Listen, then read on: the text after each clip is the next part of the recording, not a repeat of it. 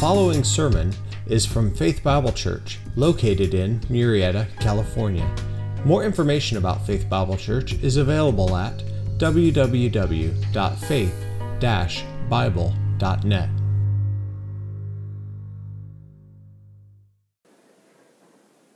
Think about your brothers and sisters and sibling rivalry.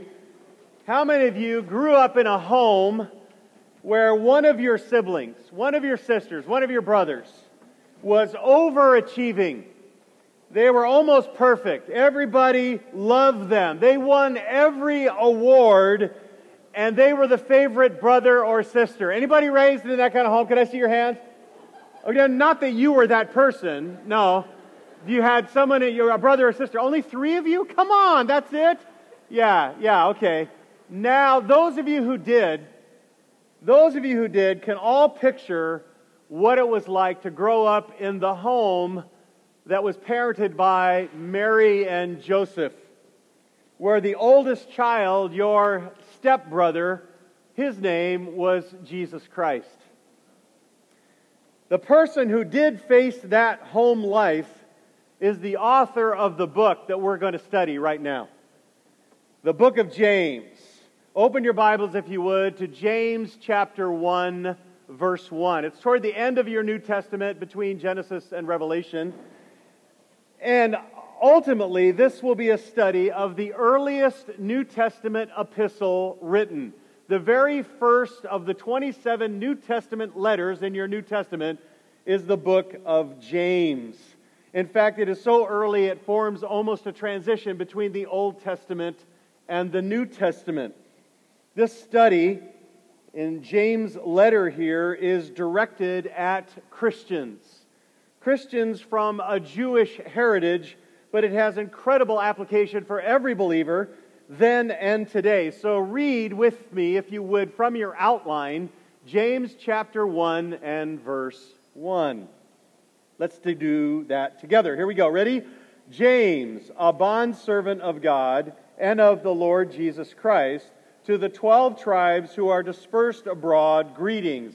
Now that was very poor. You did not hardly half as well as first hour. So we're going to try it one more time with everybody giving it their best shot. Here we go. Ready? James, a bondservant of God and of the Lord Jesus Christ, to the 12 tribes who are dispersed abroad, greetings. Very good. Almost twice as good as first hour. So thank you for that. Verse 1 actually introduces, again, the first book that is written in the New Testament. And what you'll find is the author, you will find the audience, and you'll find an acknowledgement. But what James unfolds for you and your family as a believer is some of the most practical truth you will ever read in the New Testament. This is right, directed straight at the heart. This is everyday life.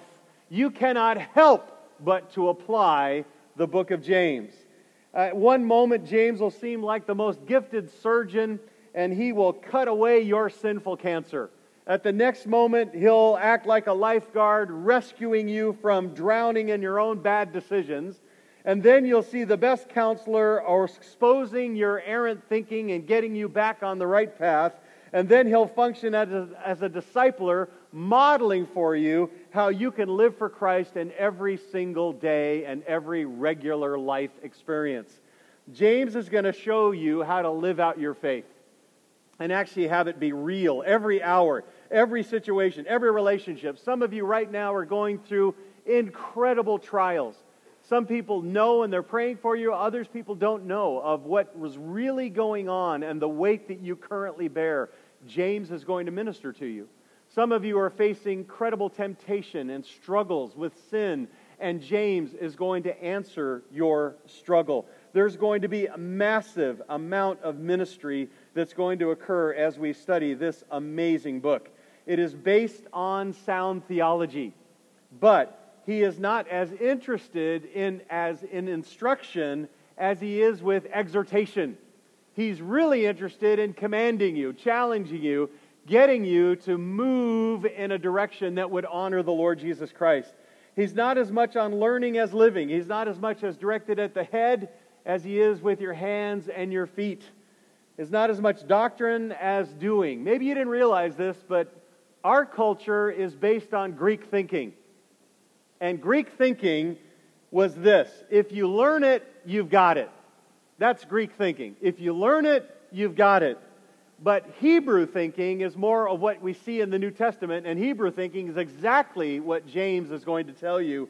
And that philosophy is, if you live it, you've got it. And James is going to expect you and I to live the truth. Not just to hear it and go, oh, that was nice, but to say, how is this going to change your life?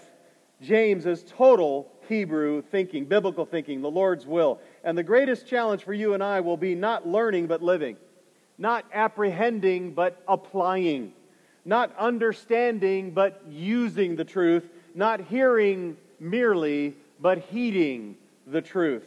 You better get ready, because James is going to grab your everyday lifestyle. He's going to squeeze you and I so hard, you'll have to start living for Christ 24/7. It's going to change the way you live your everyday life.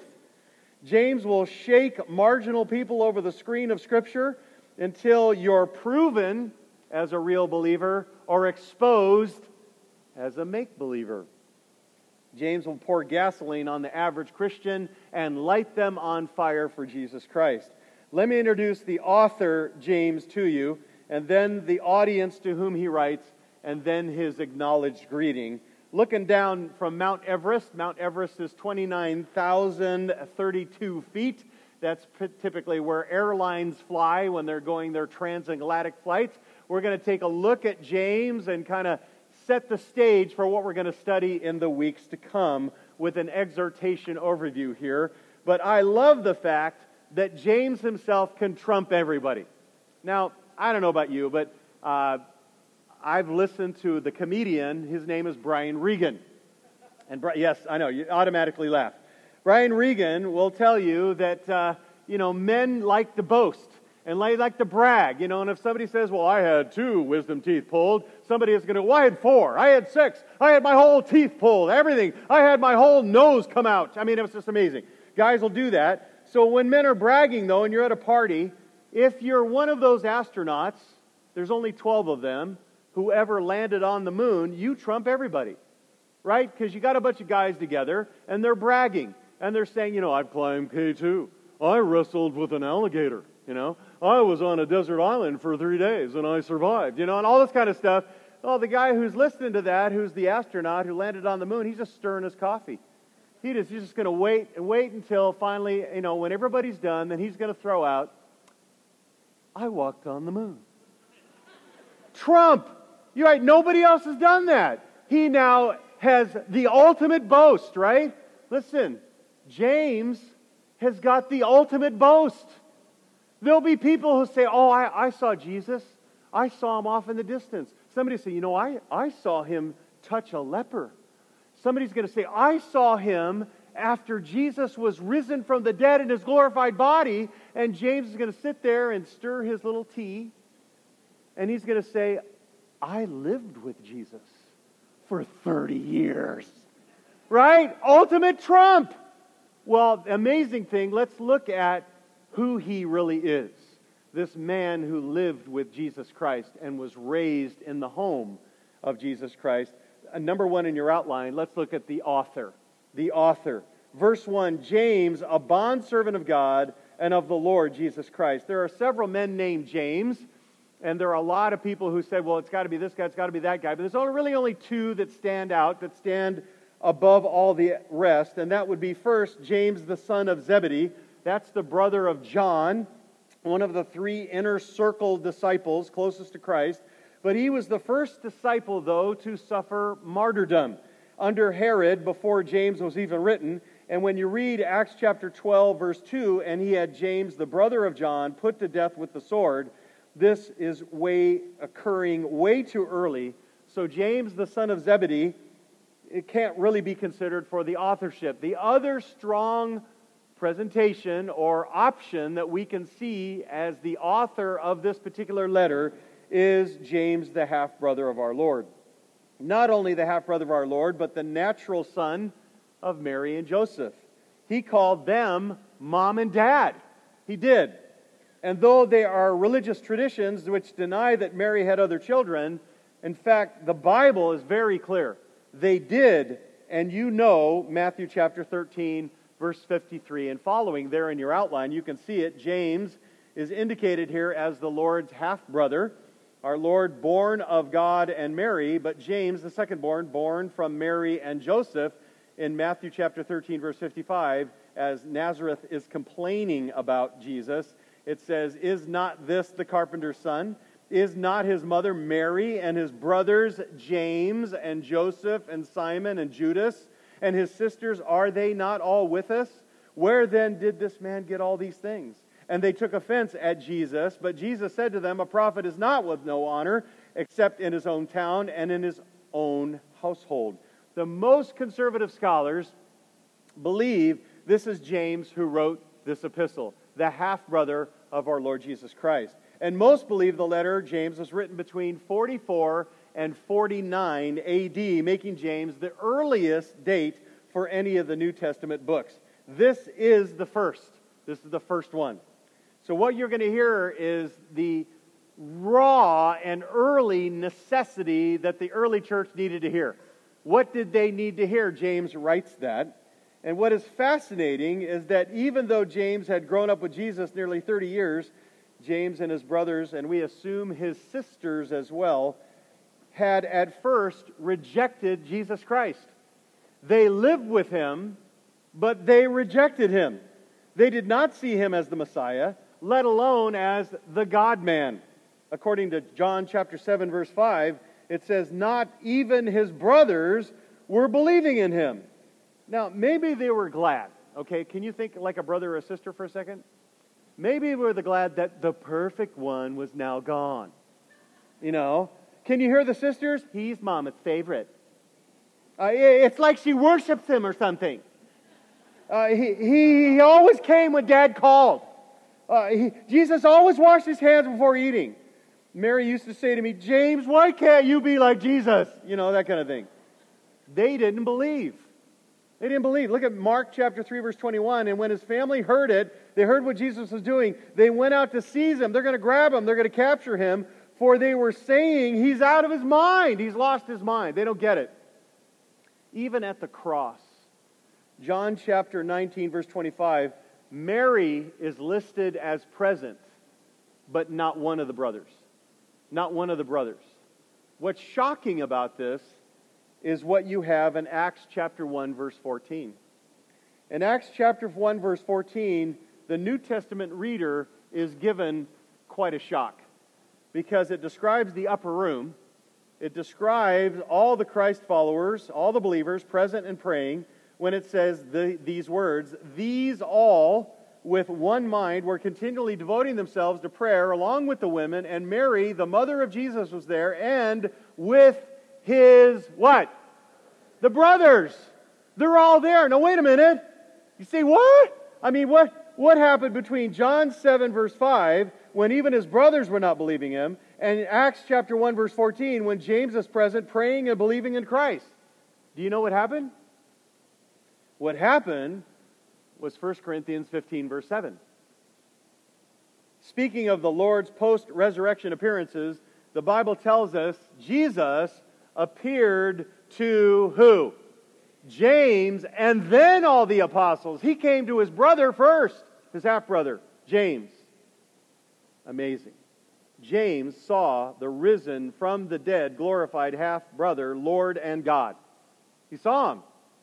What changed James? What transformed him from unbeliever to believer? From he's crazy to he's Christ? The Lord's resurrection from the dead. Can you imagine that moment? Picture that. You lived with him for 30 years. Lived with him. You watched him minister. You thought he was crazy. And then he appears to you in his glorified form. His glorified body. Can you imagine the overwhelming answers? That's why you were so perfect. That's why you were always praying. That's why Mary almost seemed to worship you. She should have. Oh Lord, my God. My God. I get it now. What an affirmation of Jesus Christ, who James, who lived with him for 30 years, could attest he never sinned. He would not believe him if he had sinned, but he never sinned. It's an affirmation of the Lord Jesus Christ that James would actually turn to Christ. And we know James was married. 1 Corinthians chapter 9, verse 5, as Paul's talking about finances and supporting ministry. He says, do we not have a right to take along a believing wife, even as the rest of the apostles and the, what? The brothers of the Lord, James, and then Cephas or Peter. The church history repeatedly affirms that James became known as James the Just. James the Just, because he was considered so devout, so righteous, such a godly guy, very fair, and he was so trusted that he rose to leadership in the first church ever established, the brand new church that was born in Acts chapter 2, the Jerusalem church. He became the leader, one of the leaders of the Jerusalem church. In Acts chapter 12, verse 17, you can turn to Acts and see these verses in your own scripture, or you can look at them in the outline. When Peter was miraculously delivered from prison, they immediately reported the event specifically to James. They said, we got to tell James. Acts chapter 12, verse 17, but Peter described to them how the Lord led him out of prison, and he said, report these things, who? Who to first? To James, and then the brethren. James rose to such responsibility and prominence that the early church, that in Acts 15, he was the one who presided over the Jerusalem council. Some of you going, oh boy, the Jerusalem council, what's the big deal? Everything. The whole gospel was being attacked, and it had to be straightened out.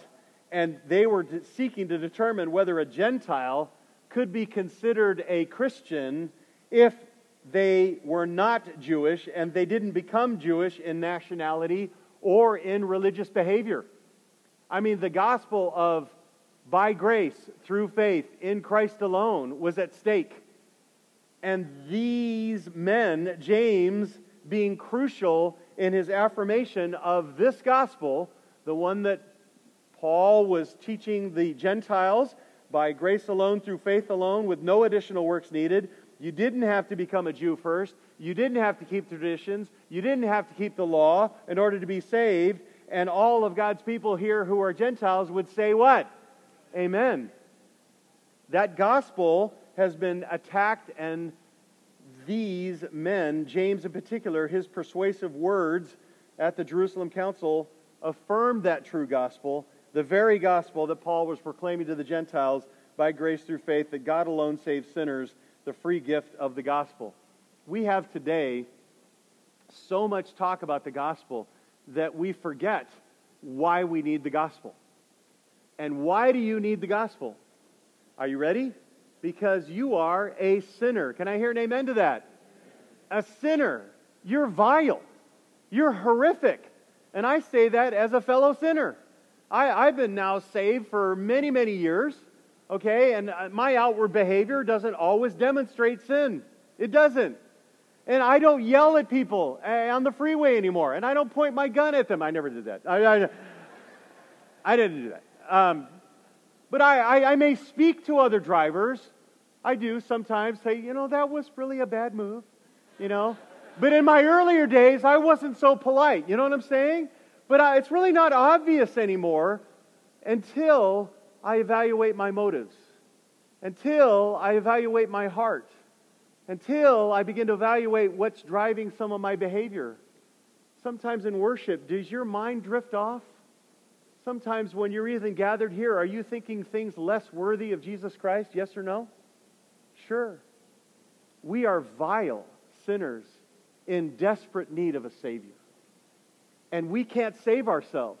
So God, are you ready? Rescued us from God. God's holiness demanded judgment, but Jesus Christ then became the satisfaction for that holiness by dying on the cross in our place, accepting all of God's wrath in our place, and basically taking the punishment that you and I deserve. That's the gospel. Don't forget the gospel, that you are a defiled, wretched sinner who desperately needed a Savior, and we need to live that way every single day. Can I hear an amen to that? We did it. That's what they're fighting for here, and James is right on it. Yes, he's a Jew. Yes, he keeps a lot of the traditions, but he said, you don't have to be like me to be a Christian. Isn't that great? That takes a massive man of humility, and that's what he was. James only asked the Gentiles to avoid behavior that would offend Christian Jews. So he said, please, when you eat your ham sandwich, do it privately and not in front of your Jewish brethren. They'll be offended by that. Let your faith be lived out in your behavior. They didn't add anything to the gospel. They just said, just be cautious so you don't overtly offend them as you're kind of chewing on your ham hock. You know, that kind of thing. So James continued to be a key figure in Jerusalem, and he did so even when Paul returned from his final missionary journey. Amazingly, Paul comes back and he's brought an offering. And he's got an offering from Gentile churches to give to the very, very poor Jewish believers in the Jerusalem church, because he wants Jew and Gentile to be one in Christ, right? Because the body of Christ should be one in Christ. So he wants them to be one. So he brings this offering and he says, let's make sure that we give this on behalf of the Gentiles to the Jews so they know that they're loved and they're beloved and they're one heart, one mind. We are all believers together. And he gives this to the elders of the Jerusalem church. Take a look at Acts 21, verse 17. After we arrived in Jerusalem, brethren received us gladly. And the following day, Paul went in with us to who? James. And all the elders were present. And after he greeted them, he began to relate one by one the things that God had done among the Gentiles through his ministry. And when they heard that, they all began to glorify God. Even as Paul began his powerful church planting ministry, his apostolic ministry, James was already a prominent member of the Jerusalem church. And we learn that from Galatians. James was considered by Paul to be a pillar of the church. Take a look at Galatians 1:18. Then 3 years later, it says, I went up to Jerusalem and became acquainted with Cephas, that's Peter, and stayed with him 15 days, verse 19. But I did not see any other of the apostles except for James, the Lord's brother. Chapter 2, verse 9, and recognized the grace that had been given to me. James and Cephas and John, who were reputed to be pillars, gave to me and Barnabas the right hand of fellowship so that we might go to the Gentiles, and they would then go to the circumcised to share the gospel of Jesus Christ. James was a pillar in the church, primarily proclaiming the gospel to the Jews, where Paul primarily to the Gentiles. And James' prominence in the early church was also made evident in the book of Jude. Maybe you didn't notice it, but Jude is also the half-brother of the Lord, and a son of Mary and Joseph, and a full brother to James. And Jude shows how prominent James is in the church in his opening salutation. He says in Jude 1, Jude, a bondservant of Jesus Christ, and the brother of who? Man, he throws out the name, doesn't he? James is my brother. Well, with all that prominence, all that authority, all that responsibility, look at how James identifies himself in James 1:1. Take a look at it. James, a what? Bondservant of God and of the Lord Jesus Christ. A bondservant, you can write in your Bibles, and it will be an accurate translation, the word slave. It's slave. He sees himself as a slave. I'm nothing but a slave of the Lord Jesus Christ. Wait a minute, you were raised with him? You're his lifelong half-brother, and yet you call yourself a slave of Jesus Christ. He's not going to boast in his human relationship, only in his spiritual relationship. Rather than seeking the spotlight and asserting his background, after all, he could have said, are you ready? Come on. He could have said, I lived with Jesus. Right? He could have thrown that out. I'm related. What are you? You know, that kind of thing. I mean, you're not part of the original, pilgrims who landed on Plymouth Rock. So whatever. He does nothing of that. James could have said, you know who my brother is. He didn't say that. He could have dropped the ultimate name above all names, right? He could have. Commentator Kent Hughes said of James that he could have begun his letter this way, quote, James the just, from the sacred room of Mary, congenital sibling of Christ, his brother, confidant of the Messiah. But he didn't do it. It wasn't about his personal relationship. It was about his relationship through salvation. That's how he was bound. And so he gave himself the same designation, which is my favorite designation, slave of Jesus Christ. Slave of Christ. Calling yourself a slave, you know what that means? It means complete obedience. It means total humility. It means complete loyalty. Are you, this morning, do you consider yourself a slave of Jesus Christ? A slave. James opposes all forms of human exaltation and selfishness, humbly introduces himself as the servant, never pulls rank, never pads his resume, never drops names, never brags about his experiences. He calls himself a doulos, a slave of God in Christ. He uses both God and Christ. Why does he do that? Because in the Jewish mind, it's just God. But as a Christian now, we know that we worship a triune God. God the Father, God the Son, the Lord Jesus Christ, God, King, equal to the Father, and yet unique from the Father and the Son. He's establishing the Christian God, the triune God, and he's making sure that's really clear. There were some who did call James the Just. Church history calls him that. They also had another nickname. Do you know what his other nickname was? Camel Knees. James was called Camel. You're like, well, that's not very flattering. No, it wasn't. And he was called Camel Knees because he prayed so much, his knees looked like camel knees. That's what it was like. These descriptions come from the early church historian Eusebius. In the first century, he describes James' martyrdom. Quote, after Paul appealed to Caesar, remember that in Acts? When Paul goes, I appeal to Caesar, and then off to Rome he has to go. Well, after that happened, Eusebius goes on and says, he had been sent to Rome by Festus. The Jews were frustrated in their hope of entrapping Paul by the snares which they had laid for him. So because they were frustrated, they turned against James, the brother of the Lord. This is a direct quote. Leading him in their midst, they demanded of James that he should renounce faith in Christ in the presence of all the people of Jerusalem, all of them gathered. But contrary to the opinion of all, with a clear voice and with greater boldness than they had anticipated, he spoke out before the whole multitude and confessed that our Savior and Lord Jesus is the Son of God and the only way of salvation. Wow. End quote. So Eusebius goes on, and I'll summarize, that James' declaration about Christ was so clear and his life was known for such virtue, being esteemed by everybody, saved and unsaved, esteemed him, as his reputation was such that he was called the most just of men. It is said by Eusebius that the religious leaders realized giving James a platform to talk to everyone was a huge mistake, because all he did was talk about Christ. And so they made them even madder, and this involved then they immediately sought to stone him. Now, if you don't understand stoning, let me explain it to you one more time. Take a cliff, not this high, but twice the high of these stands. They'd take him to somewhere where they could push him off. They would push him off the cliff. Then after he's on the cliff, they would take large rocks and they would start throwing them on him until he was dead. That was called stoning. Stoning. Interesting enough, while James was being stoned, Eusebius tells us that he was praying. And because he started praying for all of them who were stoning him. Some of the guys who were stoning him stopped stoning him and actually verbally said, James the Just is praying. And kind of like, we got to stop because we don't want to interrupt, his praying.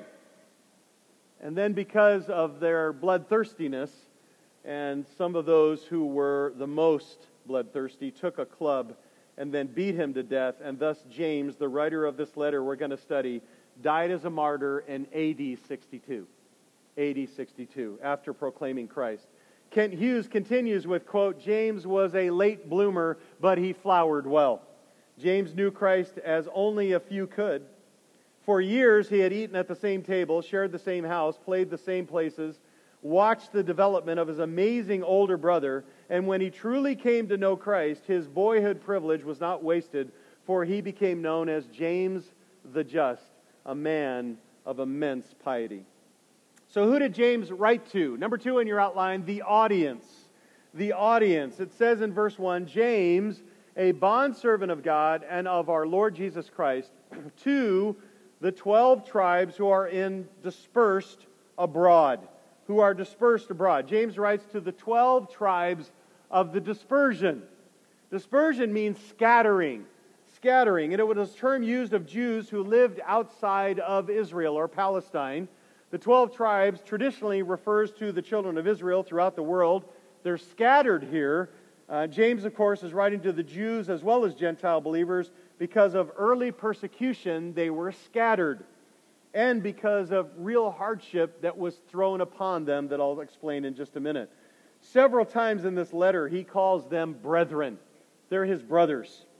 And James is writing predominantly to Jewish Christians who are scattered outside of Jerusalem, outside of Israel, around the known world, likely due to the persecution by Herod Agrippa, which started in Acts chapter 12. They began to attack Christians, and therefore these Jewish Christians scattered. Charles Swindoll reminds his readers, Roman Emperor Claudius had driven the Jews out of the Roman world. Their businesses were shut down. They were boycotted. Jewish children were mocked and tossed out of schools. Life was indeed very hard. The Jewish believers faced this persecution from outside as well as inside of the synagogues and the churches and the places where they would gather. Not only were they put out nationally and culturally, but they were also persecuted spiritually by those who were of the Jewish faith. Why? Because these Jewish Christians believed that Jesus was the Messiah. He was the only way of salvation. He was the fulfillment of all the promises of the Old Testament and the prophets. This was their Messiah, and they rejected that, and so they persecuted these Christian Jews. These dispersed Jewish Christians live without being able to drop roots in any culture or any place, never finding a church, often not being able to find a home, and therefore they felt as aliens in a foreign land. They felt very alone, very maligned. They were crushed under the weight of not belonging. They were crushed under the weight of being treated unfairly. And in a situation like that, trials can be overwhelming. Temptations can eat at you. Injustice and unfair treatment can move you to bitterness. And discouragement can hit you like a ton of bricks. You can easily grow weary and lose hope. They were on the verge of wanting to give up. And so what did they do? They were almost ready to compromise their faith. So what should they do? Well, what they did is they contacted James. They looked to Jerusalem and the solid, strong, first church established by God, and they looked for the prominent Jewish Christian of their time, the half-brother of the Lord, James, who then writes to exhort them and to encourage them as they're suffering all around the world. He writes them to live out their faith. Buck up! Stand strong under difficult, harsh, unfair, unjust circumstances. It's going to be rough. It's going to be tough. But I want you to count it all joy when you encounter various trials. I want you to recognize that God is not tempting you, but it is your own flesh, your own person. And that how we get along with one another, should there be impartiality or partiality, how's that all going to work out in a world that is practicing partiality? Well, James, what does he say? Well, he starts his letter with one encouraging word, and that's number 3 in your outline, the acknowledgments. The acknowledgments. James chapter 1, verse 1, James, a bondservant of God and of the Lord Jesus Christ, to the 12 tribes who are dispersed abroad, and what's the word? Greetings, greetings. It's actually only used 3 times, and it's 3 times ever used by James. Every time it's used, it's James who uses it. He uses it in the letter that he writes after the Jerusalem Council. He says, greetings to all those Gentiles in Antioch and Syria and Cilicia. He says greetings to them. He also, in a letter in Acts 23, says the same thing, greetings. It's his word. It's a nice word. It's a nicety. And then after he says greetings, are you ready? He goes for the throat. I mean, James doesn't spare anything. He goes right for commands. He goes right for the issues that they're facing. He attacks it straight on with a string of amazingly connected exhortation pearls, each calling believers to live out their faith. Live it out. James uses the communication style of his day. They had traveling philosophers who would go, and that was kind of the entertainment of the day. There wasn't much. There's no media, of course, and there was very little entertainment. So when these guys would come, they would use all kinds of style of communication, and James uses a lot of that. He uses imagery, imagined conversations with imaginary opponents. He uses a lot of imperative commands. He uses rhetorical questions. He personifies virtues and vices. He uses famous people as examples. You find Abraham in James, and you'll find Rahab the harlot, and Job and Elijah asking searching questions along with paradoxical introductions. What's a paradoxical introduction? Count it all joy when you encounter a trial? Come on. That's what he's saying. He's getting their attention. He's recognizing.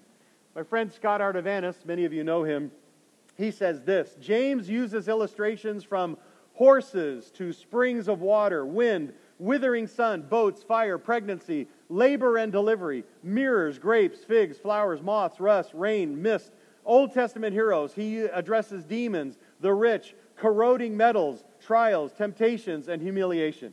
James' writing is very compelling. He is hard not to pay attention to. You can't help but see the practical life application. He just goes right for it, spells it right out. Many claim that the book of James is impossible to outline. Kistemacher said, a superficial glance at this epistle may easily leave the impression that every attempt to outline it must fail. Others accuse James of a rambling style like Old Testament Proverbs, or slandering James as writing a loose collection of moral warnings. Not true. Listen, James, this epistle, has a very strategic purpose. In fact, James has a masterful way of putting truth into action. One of the biggest issues of our day is Christians not living the truth. And James is going to go right for it. James is extremely practical for everyone of every age. And you're going to find that more and more. Of the 108 verses in this letter, 108, less than 2,000 words total, there are over 59 commands. Are you ready to be commanded? James is going to give it to us. James is in your face. He functions like a prophet of God. He's telling these people who are really suffering, and he's saying, stand on the Word and get going. He really, really spells it out. The theme of James is living faith. You might want to write it down, or faith that lives, living out your beliefs. Now, would you agree that if you're a born-again Christian, that you've been given a heart that wants to obey? Yes or no? Yes. The transformation of regeneration gives you a heart that wants to obey. Romans 6:17. So you want to obey the Word. You hear the Word. There should be a desire on your part to apply the Word and live uniquely for Christ in this world. So true faith is a faith that works. It works itself out. You don't work your way to get salvation, but when you get salvation, you work. It works out. True belief behaves, and a desire driven to behave. James demands that your faith in Christ be functional. And in other words, you know what James is saying? Show me your faith. Show me your faith by your works. Show it. Picture kind of what's happening behind this. Now, let me give you a little bit more detail about what the Jews are suffering in this first century that forces James and encourages James to write them. Years before James is written, there's a Roman general named Pompey. And he cut the Judean territory, the land of Israel, and he divided it up in such a way that many, many Jewish peasants became landless. They could no longer... Now listen, this is not like today where you can get a job working on a computer. Everybody was agrarian. The only way you could make a living was basically agrarian. And so it was desperately needed that they would have these jobs. Well, basically they lost all their jobs. And many whom James writes in the first century then began to work as tenants on larger feudal estates and became landless day laborers. So they're working for another big farmer. And in the marketplaces, finding work was sporadic. But resentment against these aristocratic landlords ran high in many parts of the empire. But as you worked for a super farmer, you had to pay him your crop, right? And if you didn't pay, some of these super farmers had hit squads. They had men who would come, assassins, who would unjustly deal with uncooperative tenants. The situation was very intense. Very intense. In fact, there was a major gulf being driven between rich and poor. So the rich were getting richer and the poor were getting poorer. In fact, the rich found themselves living on the lowlands where the rich were on the highlands. And then they would then actually, it says over and over again, have to smell the sewage of the rich people because it was the sewage plant was right where they lived. And so it got really, really difficult. So it became an object of hatred for the poor and for the zealots. And because those rich landowners began to make deals with Rome. And the zealots, of course, hated that, any cooperation with Rome. And ultimately, starvation led to violence in the streets, injustice in the courts, trials, temptations galore, preferential treatment, longing for the things of the world, what they used to have. They used to be able to feed their family, hatred of the rich, lack of obedience to the word, unwillingness to pray because they're so mad. All of this causes you to understand the outline of the book of James. He begins to address all the issues that have come up from all these injustices that they're now experiencing. And there are 10 key areas where your faith has to be lived out. And that's the outline to the book of James. He says, look, all this is happening to you. Let me tell you what God has to say about all this injustice, all these trials, all these temptations. Now, ask yourself this question. Look at the outline in your outline. Look at the outline of James in your outline for today. And ask yourself this question. Which one of those areas will be the one that will impact you most? Which one will impact you most? Will it be, number one, faith is to live when facing trials? You know, you're just the person who there's no joy. It's only complaining, whining, and I'm going to get you, okay, when you have a trial. Or is it faith is to live when dealing with temptations? Or faith is to live and is alive when hearing, responding, and obeying the Word of God? Or faith is to live in showing impartiality between even rich and poor, between race. Faith is to live by its activity and its fruit. Faith is to live by self-control of the tongue. Faith is to live by its reaction to worldliness. Faith is alive and exercised in its reaction to the rich and life's injustices, chapter 5, as he's wrapping this up. And faith is to live by demonstrating obedience to prayer, and faith is to live by its resolve to confront sinning believers. This is the stuff of life. This is where we live. James wrote it to Jewish Christians in the first century, but it's just as practical, just as pointed for you and I today. Listen, friends, get ready to rock. Here comes James. Okay, this is God's powerful word given by God through an inspired New Testament writer who happens to be the half-brother of our Lord Jesus Christ. So take this home. Are you ready? Number one, letter A, James in 45, Galatians in 49 are the earliest New Testament epistles. The earliest. Now, Martin Luther, the great reformer, had a problem with the book of James. He called it a right strawy epistle. And the reason for that is he was so passionate about salvation by grace through faith that he didn't appreciate James's emphasis on works. Now listen, James is just looking at salvation on the other side. There's no works for you to become a Christian, but once you become a Christian and you're regenerate, you will work. That's the point. And James's emphasis is, listen, if you're going to call yourself a Christian, all you scattered Jews all over the world, all you now born-again Christians, listen, it's going to issue forth in how you behave. You're going to be different. In fact, the two earliest New Testament letters in the New Testament are James and Galatians. And they show you the tensions that were experienced about the gospel very early. Very early. You say, what do you mean? Well, let me explain it to you. James looks at salvation in light of the fruit it produces, not works as a means of salvation. And so there were people back today, then, and also people today, who are adding works, behavior, social action to the gospel, violating the teaching of Galatians, the gospel of salvation, which is by grace alone, through faith alone, in Christ alone. Are you getting that? That's Galatians. So they were adding works to that. They're saying, you got to obey the law. You got to obey these things. And Paul's saying, no, no, no. No, you don't. On the other hand, there were people back then and today who are saved by grace, but they're treating the gift of salvation as an excuse to live any way they wanted. So James says, no, true salvation is by grace through faith, but it produces what? Works. So true faith lives. Genuine saving faith transforms a heart.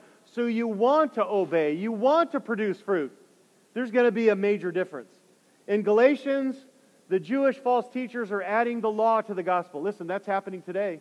People are saying, oh, you got to be socially in tune here. You got to be doing these things. You really can't call yourself a Christian unless you would embrace this.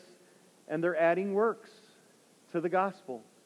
And in James, some believers were making the gospel an excuse to live any way they like, to say anything they like, to react any way they felt. And James says, no, he's going to command us, obey God's word and produce the fruit of salvation through you. Produce the fruit of salvation through you. Letter B, James is calling for living the word, not merely learning the word. How are you doing? Jesus asked you this morning in Luke chapter 6, verse 46, why do you call me Lord, Lord, and do not do what I say? There's an expectation. If you know Jesus as Lord, then you're going to do what He says, correct? Yes? When's the last time that you actually applied the Word of God to your life? Well, let's be pointed. When's the last time you heard a sermon, were convicted over a truth, and then immediately, through dependence upon the Spirit of God, you can't do it in your own strength, you lived out that truth? Are you getting it? You hear the truth, and you say, Lord, I can't do this, so I'm going to depend on your Spirit, but I'm going to act as a part of my will and step out in faith and see this begin to issue forth in my life. We are called to not just be hearers of the word, but what? Doers. James is going to rattle your cage. He is not going to let you walk out of here without saying, I have got to live this. I have got to live this. That was his focus. He's going to hit you and I with a shotgun, making sure that we live the truth of God's Word. You need to make a practice of not just being a hearer, but being a what? A doer. A doer of the Word. Letter C. James was known for being a righteous man. What are you known for? What are you known for? Every one of you has a reputation here. Now, it might not be a big reputation that everybody knows, but somebody knows and has a reputation. You're funny. You're a servant. You're a helper. You're lazy. You're irresponsible. You're angry. You're goofy. You're edgy. You're fearful. You're worldly. You're distracted. You're inconsistent. In the New Testament, elders were to have a good reputation. So are deacons. So did Cornelius. So did Ananias. So today, I know you're going to go out to a nice restaurant, so there at Taco Bell, make sure that as you're handed those 4 tacos, the regular ones, the crunchy ones, that you ask your family who's gathered there and you say, what's my reputation? Tell me what I'm known for. What I'm known for. What are some of the attributes that come out of me? Ask that question. Ask the Lord then, after you have that struggle, to build new habits of obedience in your life through James the Just, so that you might become Cindy the Compassionate, Sam the Sacrificer, Chris the Crazy, already owned it, Bob the Blameless, or James the Just. Be known by an attribute. Be known by something that is characteristic of our Lord Jesus Christ. Let's be those people. Let's become those people. It's not going to happen in a day. It's going to happen as we continue to depend on God's Word and we continue to understand the way He made us and begin to live according to the way He designed us in this life. And all of us are very unique. Can I hear an amen to that? So we'll all display Him differently. But in all displaying Him differently, we're going to see more of Him in our midst. And then He'll get the glory. He'll get the glory. And letter D, James emphasizes the need for your salvation to be shown. Your salvation to be shown. You all know this, but nice people do go to hell. In fact, there are people who claim Christ, who go to church, and possibly even this church, who will end up in eternal torment. James tells us the demons believe good Trinitarian theology, but they're not saved. And Jesus tells us repeatedly, and you know this one, Matthew 7, many will say to me on that day, Lord, Lord, did we not prophesy in your name, and in your name cast out demons, and in your name perform many miracles? We did it all in your name. It was all about you. And then I will declare to them, I never knew you. Depart from me, you who practice lawlessness. Those who know Christ show Christ. Those who know Christ show Christ. When Christ, the God of the universe, lives in you, He will show through you. He's too great a being to be in you and be hidden. He will leak out. Those who confess Christ are committed to Him. Those who admit Jesus as Lord follow Him. And again, you understand, this is because of the gospel. Not because you worked your way or were nice enough or religious enough, but because God was gracious enough to provide a way for you to be right with Him. For you to be saved, for you to be forgiven. He did that. He made that sacrifice. Listen, He died. He suffered. He experienced the reality of your eternity in hell upon Himself on the cross so that you could be born again. So that you could be made new. And when He causes you to be regenerated, you will want to follow Him. So let's follow Him. And if you're here today and you're saying, I don't see that in my life. I don't see that desire to worship Him. I don't see that desire to want to obey Him. I don't see that willingness in my own heart to follow Him. Then you need to turn to Jesus Christ. Because you'll never live James without Jesus Christ. You'll never accomplish what He's commanding without Him empowering. Amen to that?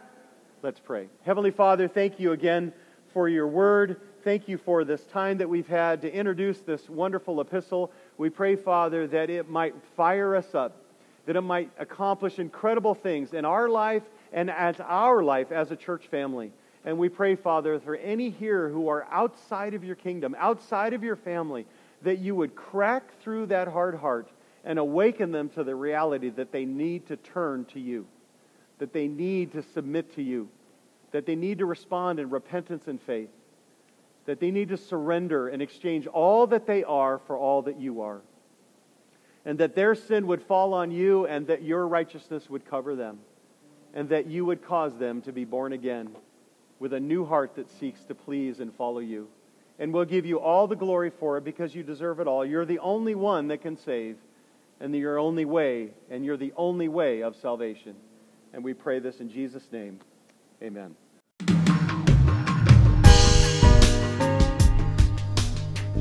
Thanks for listening today. Sermon audio from the last 3 years is available by podcast, and a larger archive from Chris Mueller and Faith Bible Church can be found at media.faith-bible.net. And if you would, please leave us a review on iTunes. It helps a lot. Thanks, and have a great day.